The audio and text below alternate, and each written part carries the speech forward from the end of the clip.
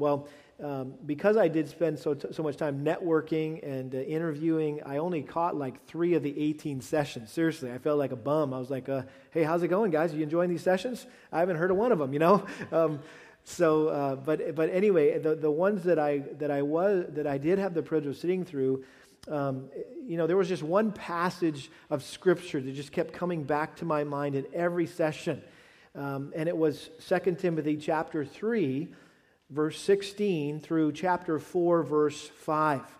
And I'd like us to look at this passage together this morning. And again, if you've been with us for years here at Lakeside, you know that about 7 or 8 years ago, we taught through the pastoral epistles, 1st and 2nd Timothy and Titus. And this was really the launching pad, this text, for our study on expository listening and that book that we did together. And so this is a very formative passage of Scripture, very foundational to our church and who we are and why we do what we do and why I am who I am and what we're committed to. And so I thought it'd be good for us just to review this portion of God's Word this morning, and hopefully it will be an encouragement to you. I've titled this morning's message, Every Word Inspired, Every Word Preached.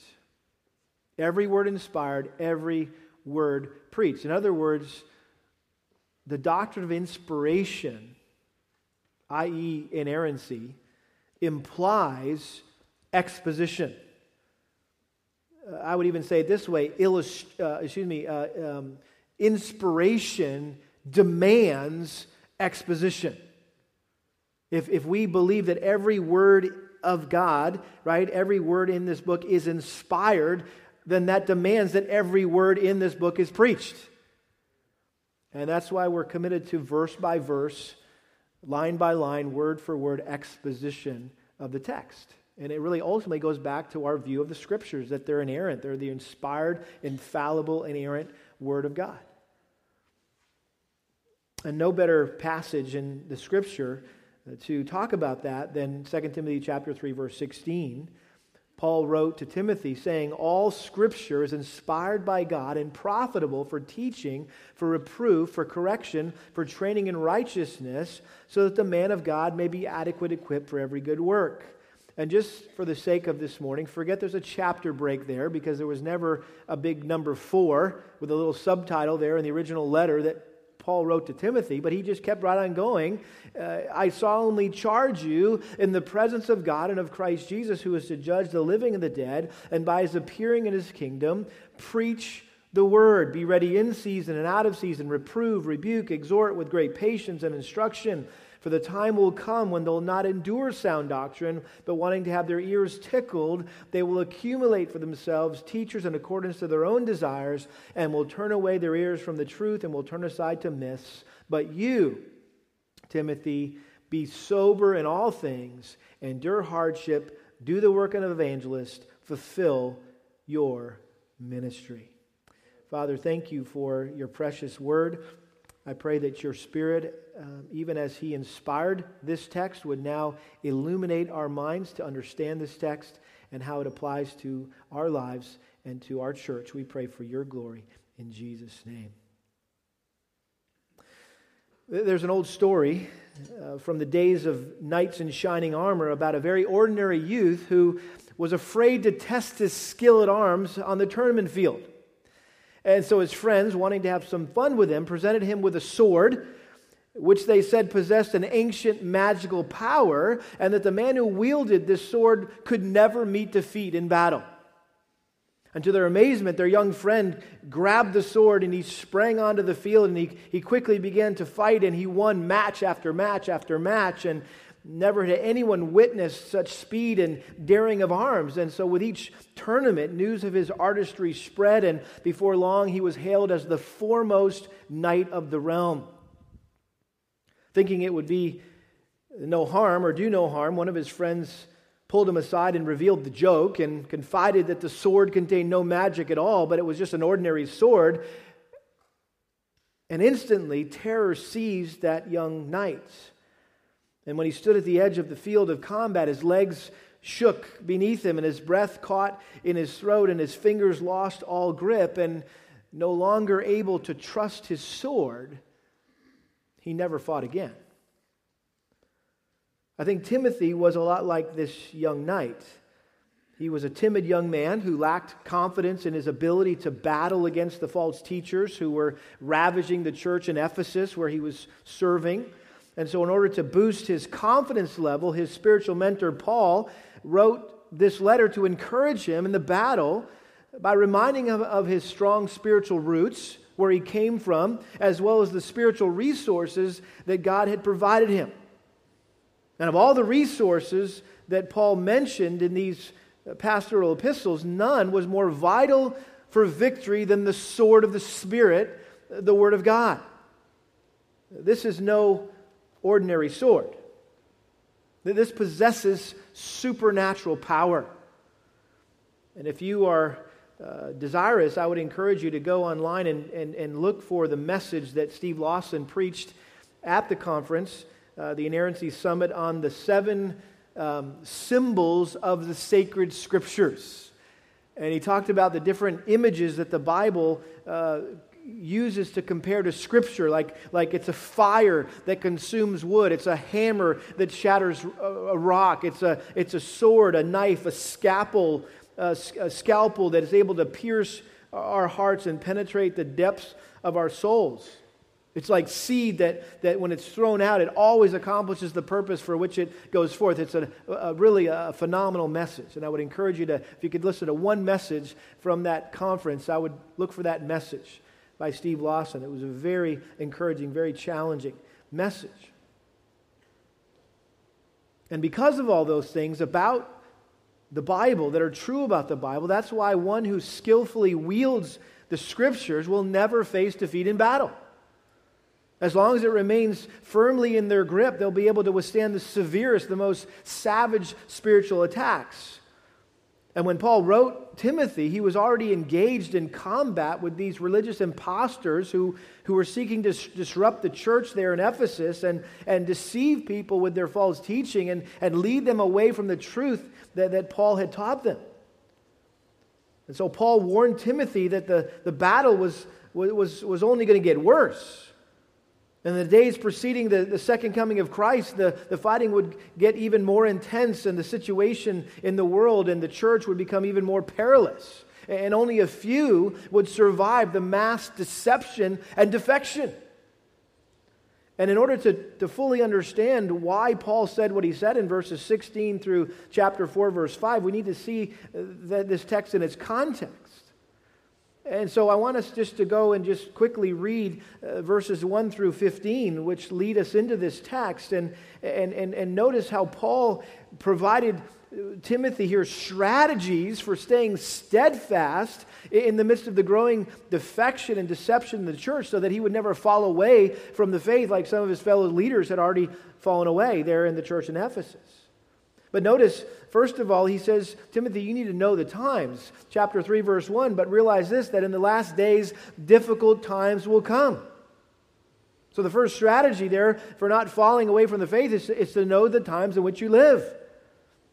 And then he goes on to talk about avoiding spiritual imposters. And Paul goes on here to give a prophetic description of what people will be like leading up to Christ's return. And Paul wanted to make sure that Timothy would be able to identify these pagans disguised as Christians, who call themselves evangelicals, but they deny the inerrancy of Scripture.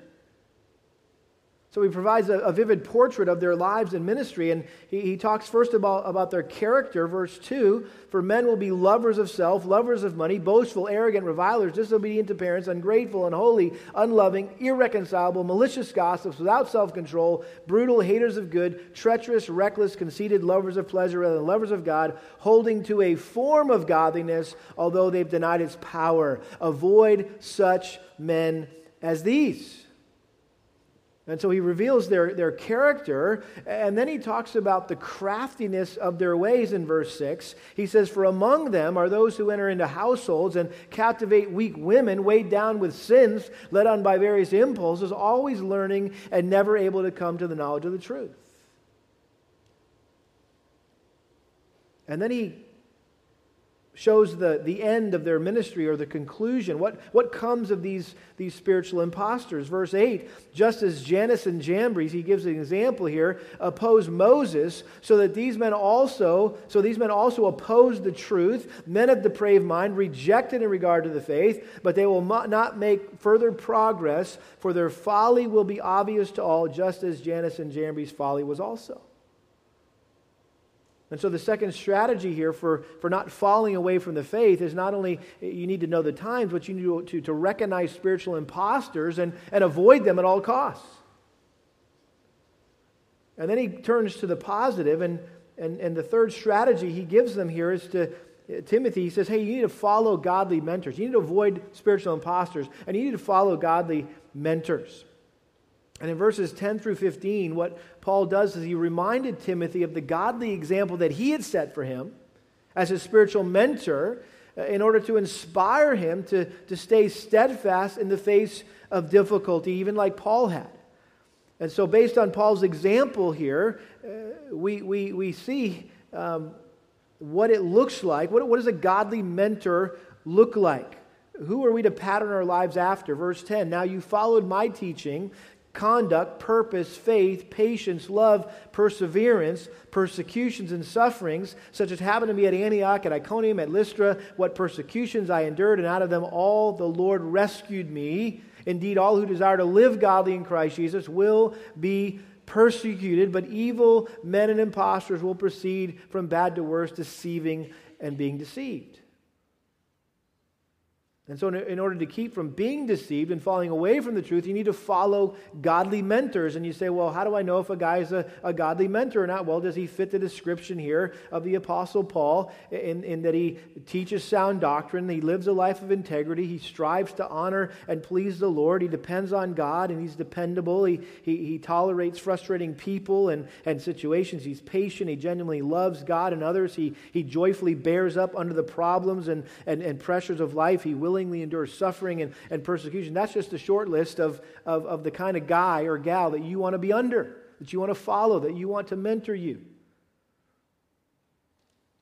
And then the final strategy that he gives him here, Timothy, if you're going to stay on track in the midst of this deception and this defection, is that you need to maintain a confident commitment to the Scriptures, to the authority and sufficiency of God's Word. And you read that prediction, evil men and impostors will proceed from bad to worse, deceiving and being deceived. I mean, that would make anyone's legs shake and cause your breath to get caught in your throat and your fingers to lose grip on the truth.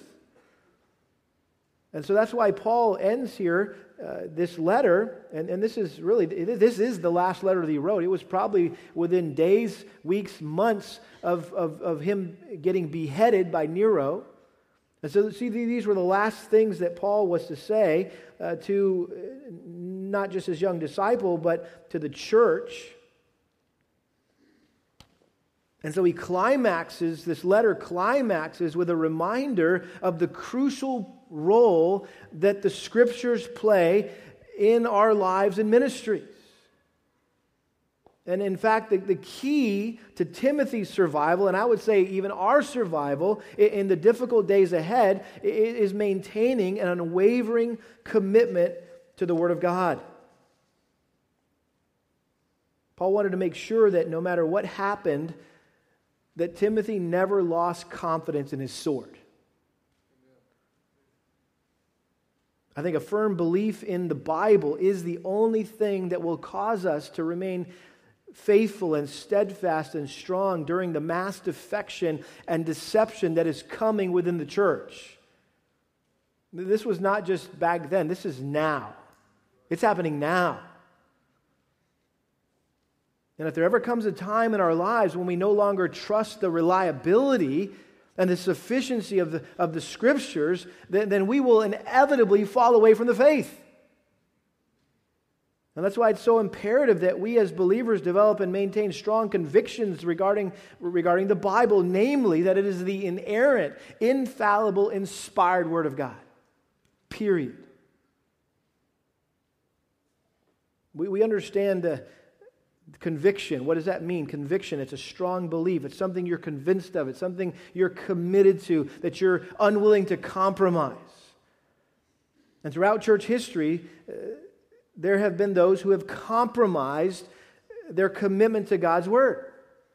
During the Reformation, there were those who undermined the authority of Scripture by placing man-made traditions and rituals and counsels on the same level as Scripture.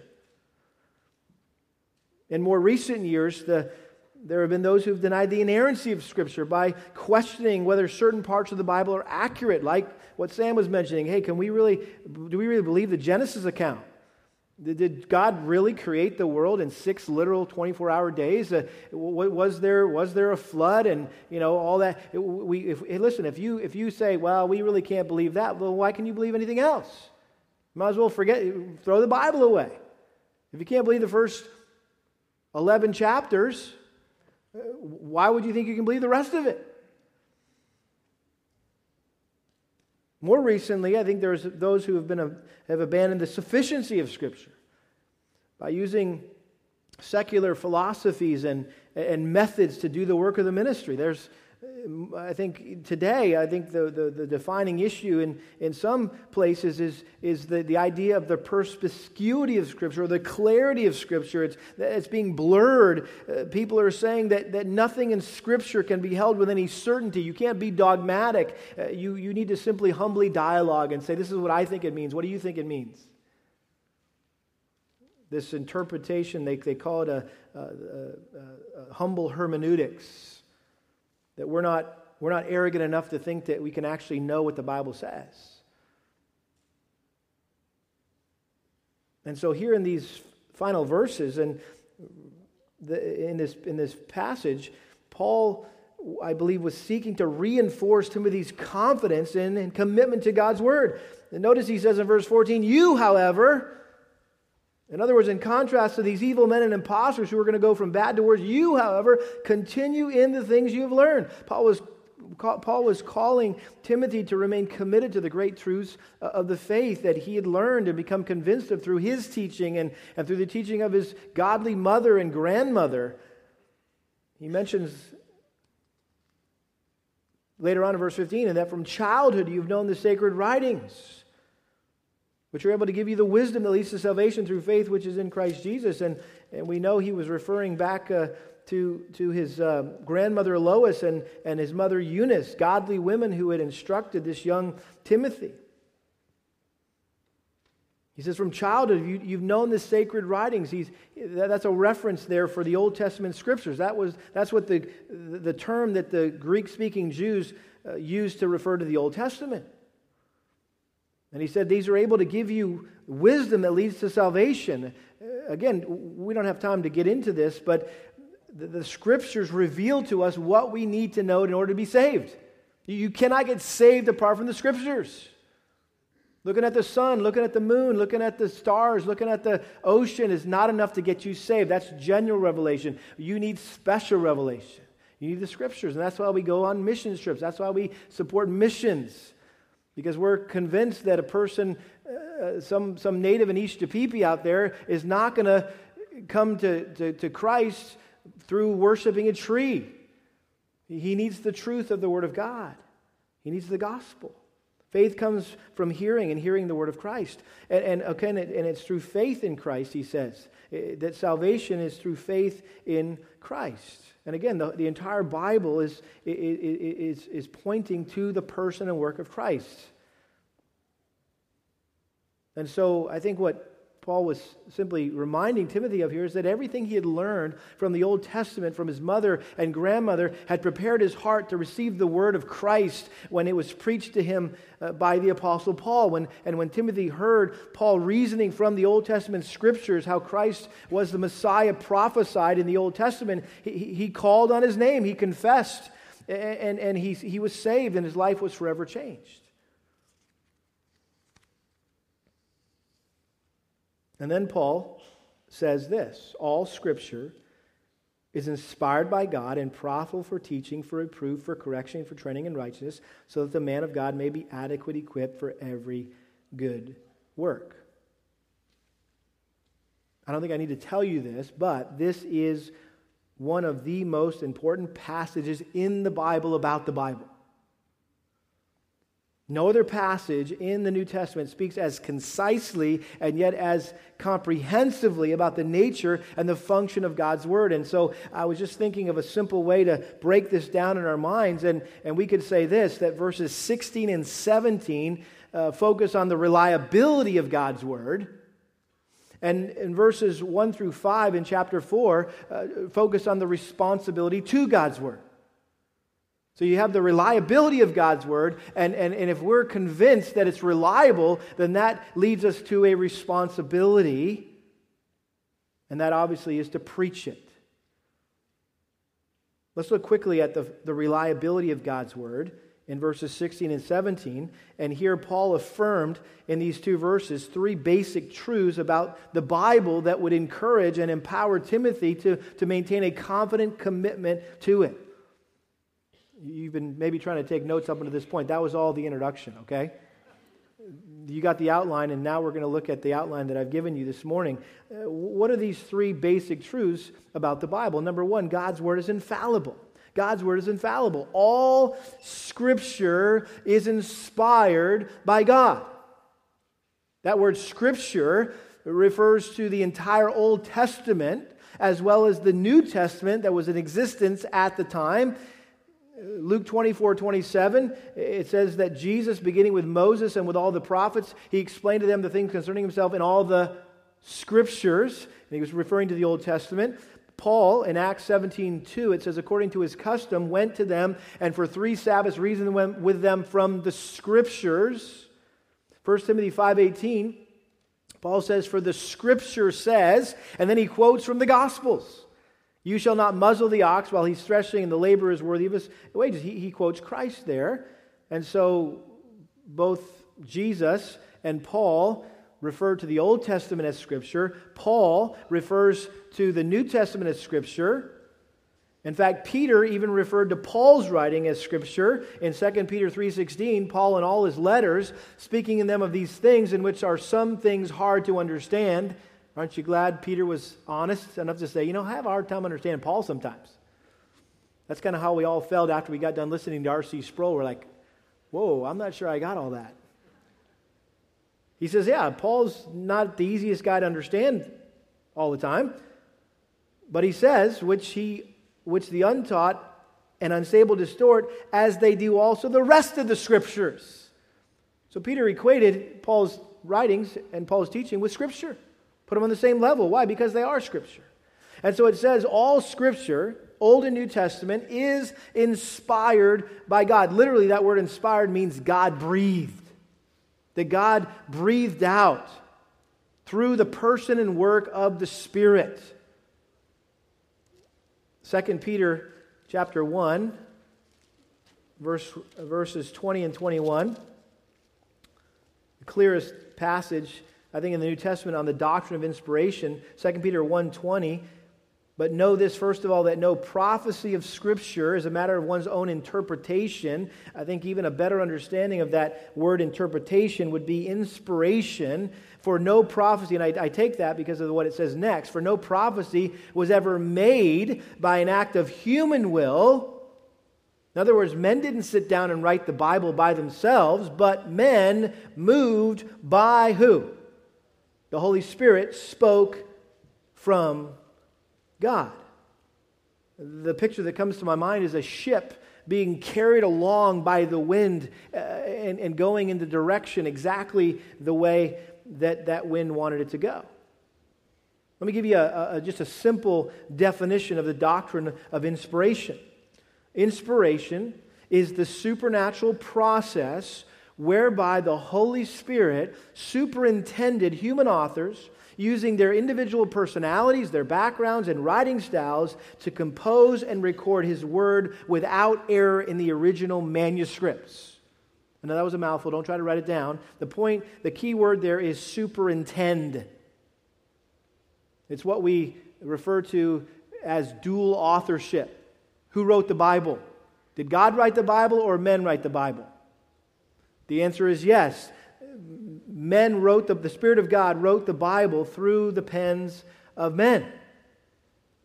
And the writers of Scripture wrote down word for word exactly what God wanted them to write. It is the very words of God.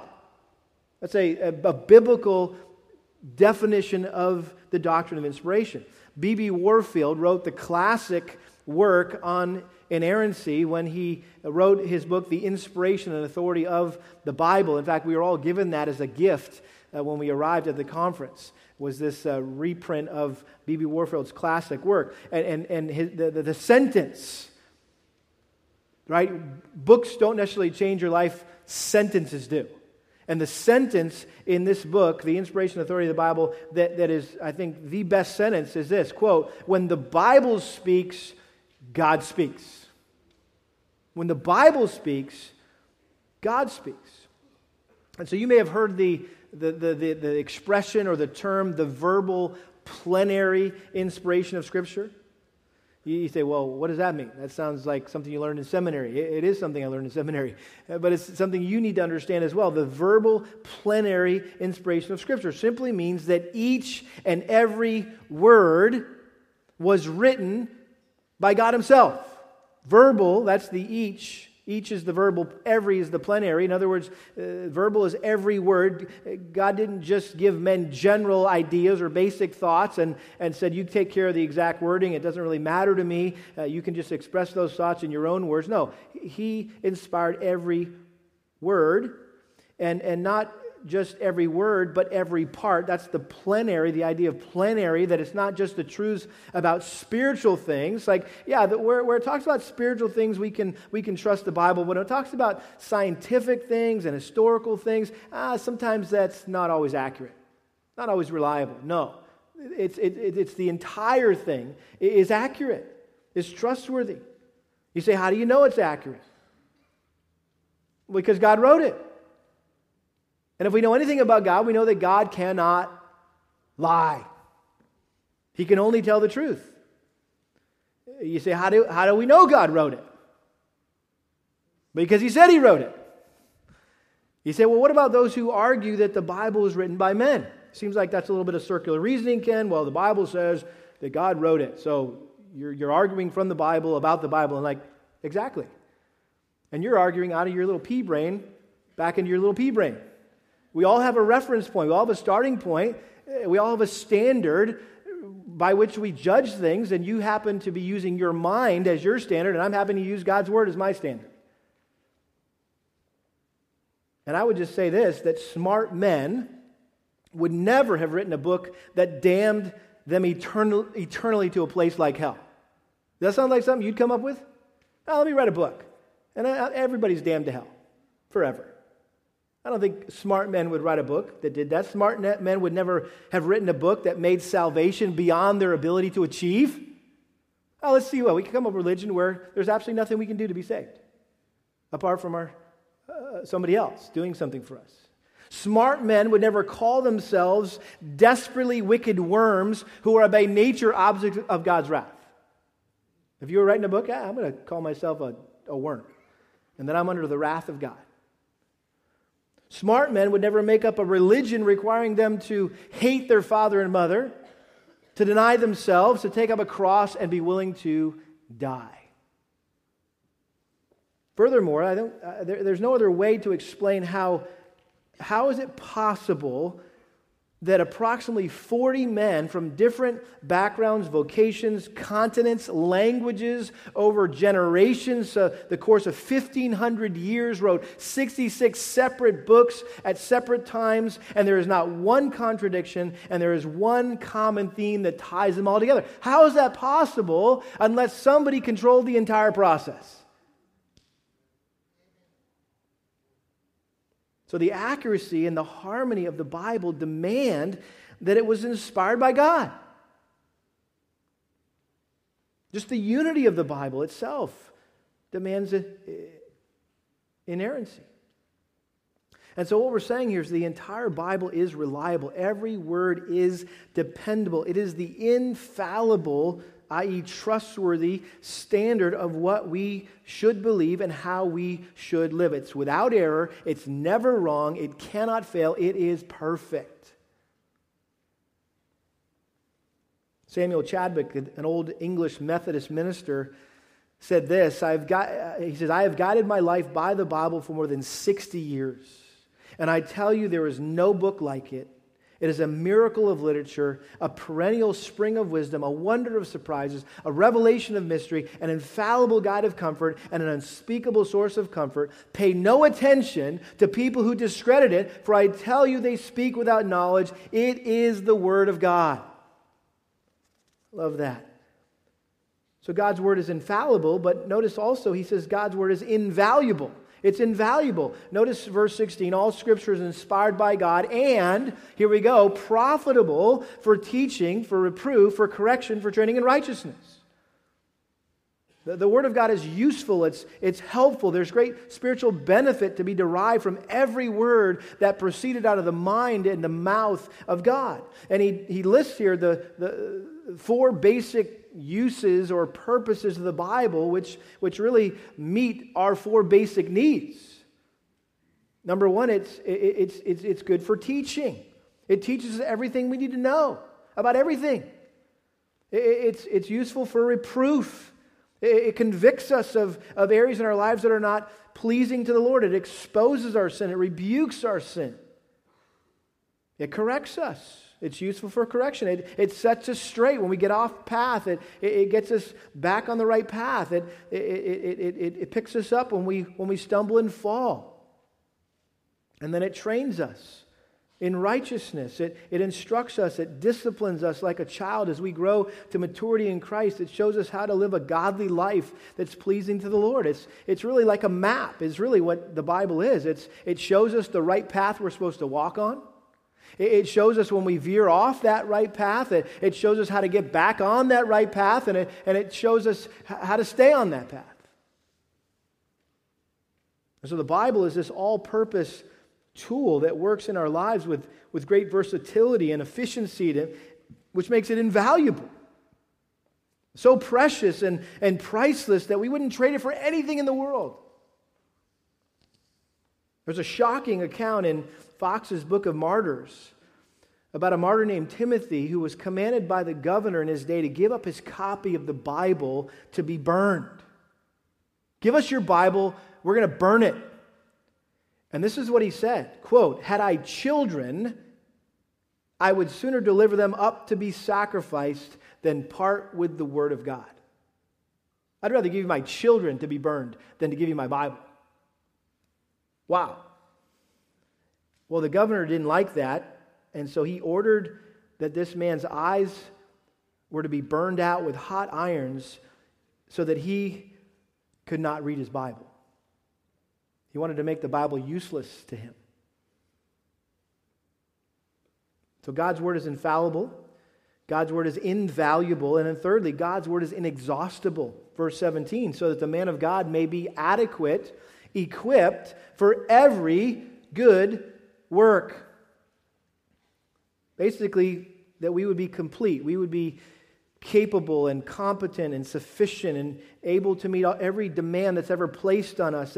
We would be able to deal with every situation that we face in life. We would be completely outfitted, fully furnished and supplied. It would be like moving into a house and it was fully furnished. You had everything you needed. Or you were going on some expedition and you were fully outfitted. You had everything you need for that journey, for every good work. Timothy had a lot of work to do in the church, and Paul was reminding him here that God's Word supplied him with everything he needed for the task. It's not like, yeah, I've got my Bible and this. I've got the Bible plus this. No, if you got your Bible, you got all you need. The Bible is the most strategic weapon that God has given us to keep us from falling away from Him, and that's why we must remain loyal and faithful to His Word at all costs. Paul wanted Timothy to realize that the key to surviving the difficult days that would come, the key was maintaining an unwavering commitment to the reliability of the Word of God. And part of that commitment to the reliability of God's Word was to faithfully preach it even when people didn't want to listen. And that's where he goes next. And again, forget the chapter break here. Notice the responsibility to God's Word. Because essentially I think what Paul's saying to Timothy in the first 5 verses of this next chapter is simply this. In light of the authority and sufficiency of God's Word, you need to preach it, Timothy. What else are you going to do with your life and ministry? Preach the Word. And so he gives him this charge, probably the most memorable charge that Paul ever gave to anyone, kind of the Great Commission, if you will, of the Pauline epistles. Here it is, preach the Word. And we see some aspects here of this charge that Paul gave to Timothy. We see, first of all, the gravity of the charge. He says, I solemnly charge you in the presence of God and of Christ Jesus, who is the judge of the living and the dead, and by his appearing in his kingdom. I mean, this was an expression, I solemnly charge you, emphasizing the significance, the seriousness of what he was about to say, this command that he was about to give that Timothy was going to be obligated to obey. I mean, Paul could not have made his charge to Timothy any stronger, any weightier. He not only addressed him in the presence of God and in Christ, but also in light of the judgment to come when Christ returns. He says, I'm charging you in the presence of God and of Christ Jesus, who, by the way, is going to judge you someday when he comes back for how faithful you are to fulfill this charge that I'm giving you. And so Paul wanted to give Timothy the impression that he was standing. It's as if he was standing before the very throne of God in heaven, and both the Father and the Son were watching and they were listening to what he was about to command him to do, that this was a divine order ultimately mandated by God himself. This wasn't just Paul's, hey buddy, I would encourage you to do this. No, this is a mandate from God. And if that wasn't enough pressure, Paul reminded Timothy that one day he would have to stand before God's appointed judge, his son Jesus Christ, and give an account of whether or not he faithfully obeyed this charge. He's referring, of course, to the Bema Seat judgment here, when Christ would return and every believer's acts of service will be reviewed and rewarded accordingly. I personally believe that it's preachers and teachers of the Word who will be judged most strictly on that judgment day. James 3:1, let not many of you become teachers, knowing that as such you shall incur a what? A stricter judgment. And so knowing that Jesus could come back at any moment and that he would hold Timothy accountable for his life and ministry was to serve as this powerful incentive for him to be faithful to this charge that Paul was about to give. And so we see the gravity of the charge, and then we see the duty of the charge. What is this charge? Verse 2, preach the Word. Preach the Word. In light of the fact that you live and minister under the all-seeing eye of God who will judge you one day, you need to preach the Word. This command, this word preach, literally means to proclaim as a herald. And in those days, kings would have heralds, and their job was to go and communicate the message of the king to the people. And that was a very simple task. They didn't have to make up their own message. They didn't have to tweak the message. The king would say, this is what I want you to say. And they would go out and they'd stand up in the middle of the town and they would proclaim, they would herald the truth or the message of the king. And so what Paul is telling Timothy here, as a representative of the King of Kings, you have been given the responsibility to clearly and boldly tell people what God wants them to know.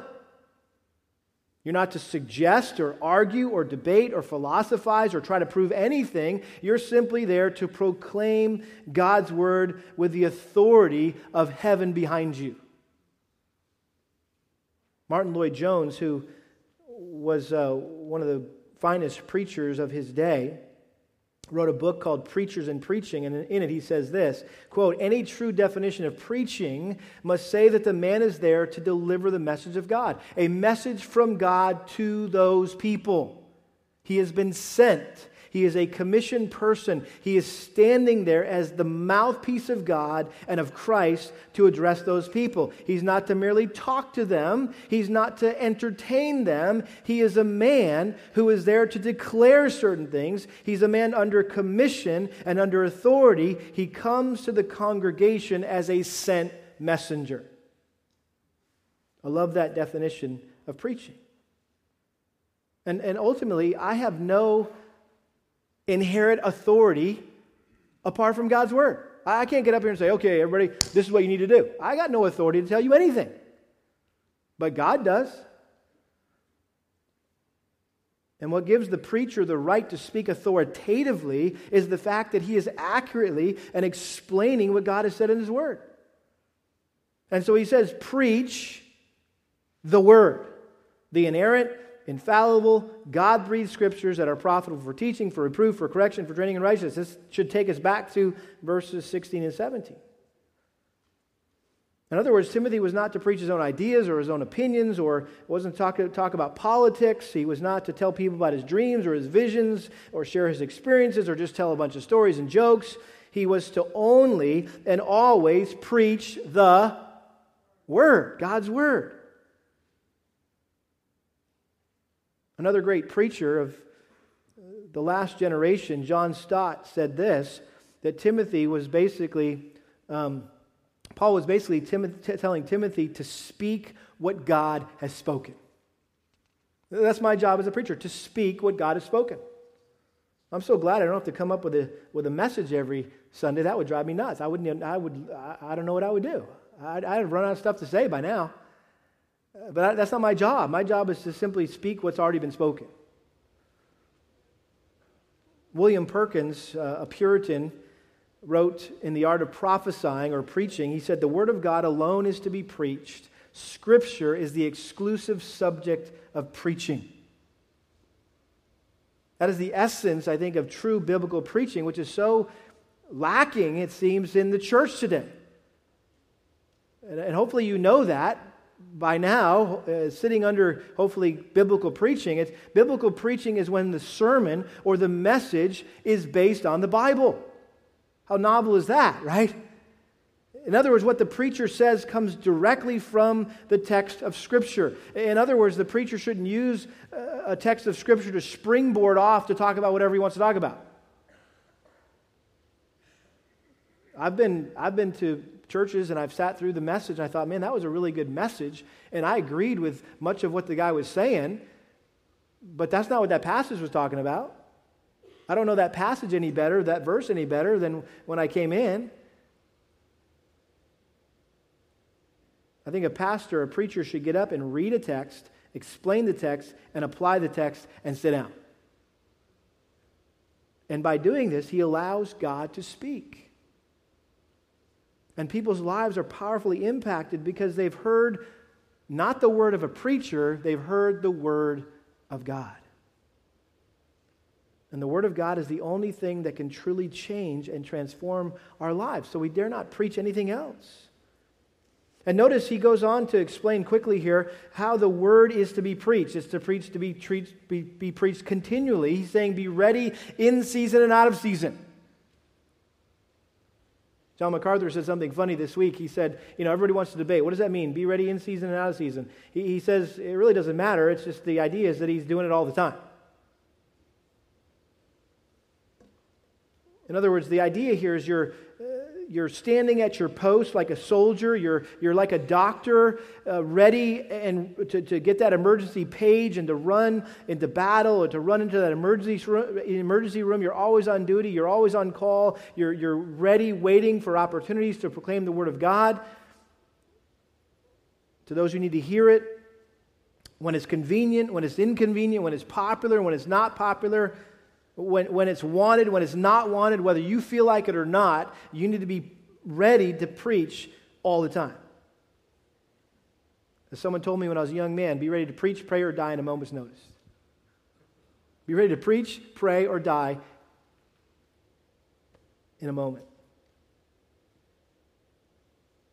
So we need to preach continuously or regularly. How about relevantly? relevantly. Notice the three commands here: reprove, rebuke, and exhort. Again, describing how the preacher should be skilled in using the word to address the specific needs of individuals in a variety of situations, to reprove, to correct those who are in error, to show people their sin, to rebuke, to admonish, to warn people what will happen if they don't repent of their sin. They'll be punished. And then to exhort, to encourage people to repent and to place their faith in Christ and to excel still more. And so there's the ministry of encouragement.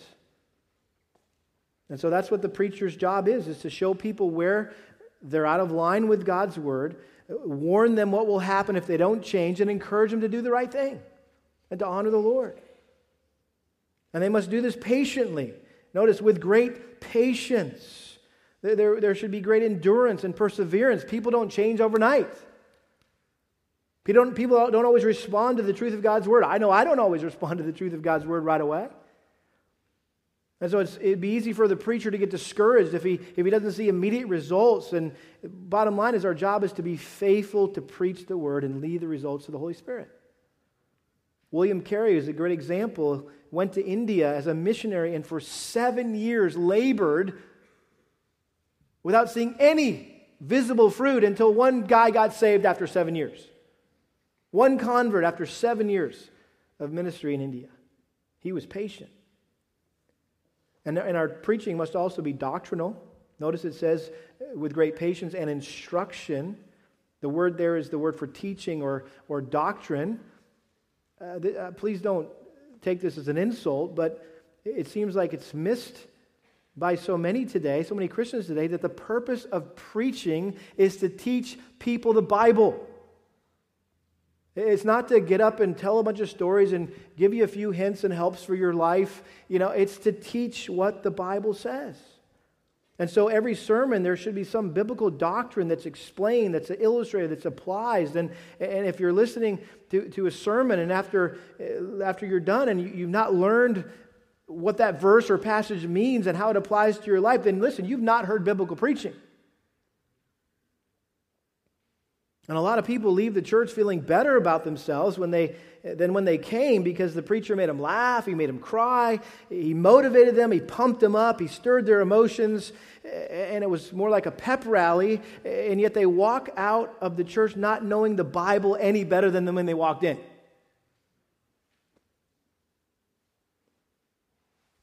And so there needs to be doctrinal preaching here. And then just quickly, again, the necessity of the charge. Why is this so important? In the next two verses, we find the reason why Paul's charge to Timothy had such this stern and urgent tone. He said, verse 3, because the time will come when they will not endure sound doctrine, which is a theme throughout the pastoral epistles, the importance of sound doctrine. But instead, wanting to have their ears what? Tickled, they will accumulate for themselves teachers in accordance to their own desires, and will turn away their ears from the truth and will turn aside to myths. Paul's saying, Timothy, there is a time that is coming. There's an era of apostasy where there's going to be a wholesale turning away from the truth, and people won't put up with it anymore. They're not going to tolerate the truth. They're going to refuse to sit there and listen to the truth. They're going to want to have their ears tickled. They want to be scratched. They want to be itched. They want to hear what makes them feel good. Listen, if you've got dogs, you know all about this. Your dogs love to get scratched behind the ears. I mean, our dogs, we come home and like, and all you got to do is reach down and start scratching behind it, and they're just like, they start doing all this stuff, and then they'll roll over and their leg starts doing that thing, and right, you're just scratching, and the scratching goes from their ears to their whole body, and that just makes them feel good. Now, there's a whole lot of people showing up in church, and they're like, hey, I'm right there. And so the preacher starts doing this, and next thing you know, they're on the ground, and they're like, oh, down here, I guess, and they're like, oh, they walk out, man, that was such a great sermon, such a great service. And they just got scratched. They got itched. They got tickled. And because these people have no desire to hear sound doctrine, because it confronts their lifestyle, their sinful lifestyle, and makes them feel uncomfortable, it steps on their toes, so they look for someone who will make them feel good about themselves. And so they surround themselves with preachers who will tell them what they want to hear, who will scratch them where they itch. And they evaluate preachers not based on whether or not that what they teach lines up with the Scriptures, but whether or not it tickles their fancies. That's their evaluation of, oh, he's a good preacher, and he's not so good of a preacher. Well, because this guy makes me laugh, he makes me cry. I feel good when I listen to him, but man, this guy, man, he's like always confronting us. I always feel guilty, I feel convicted, and right? It's like, see, part of being a good Berean is not only comparing what the preacher is saying with the Scripture, but it's also surrounding yourself with preachers who will tell you what you need to hear, not just what you want to hear. That's being a good Berean.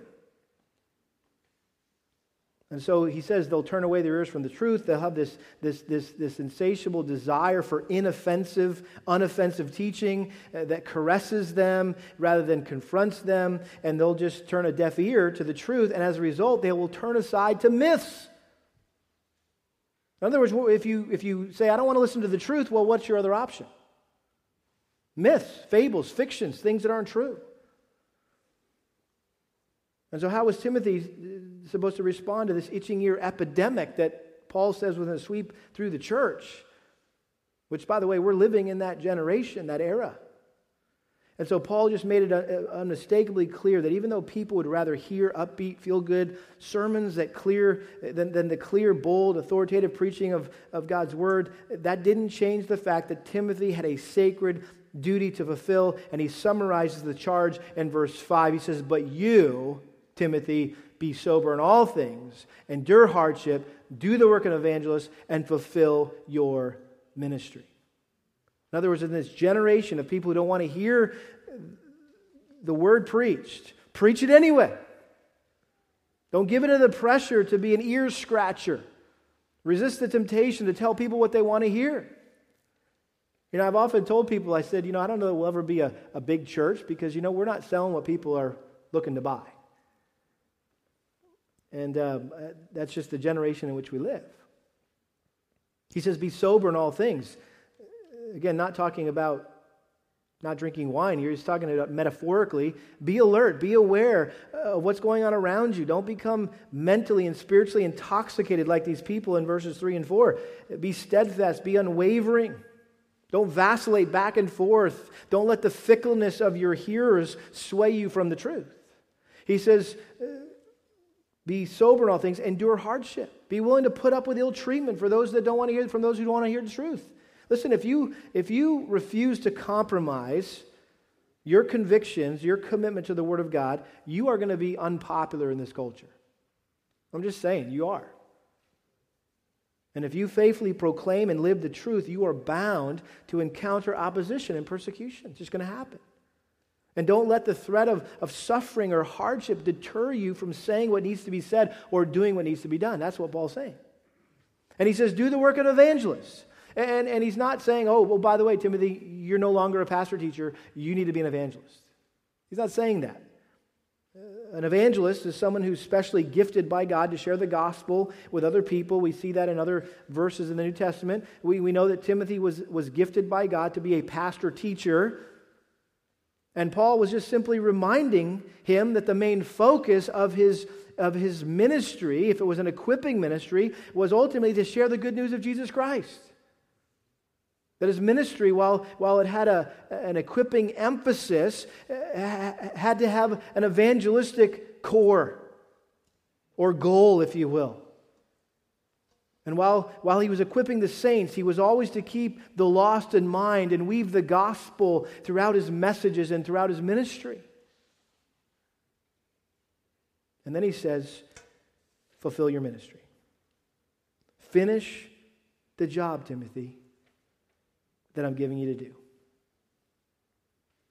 Take care of your responsibility that I'm entrusting to you right now. Be faithful to your obligation as a minister of Christ.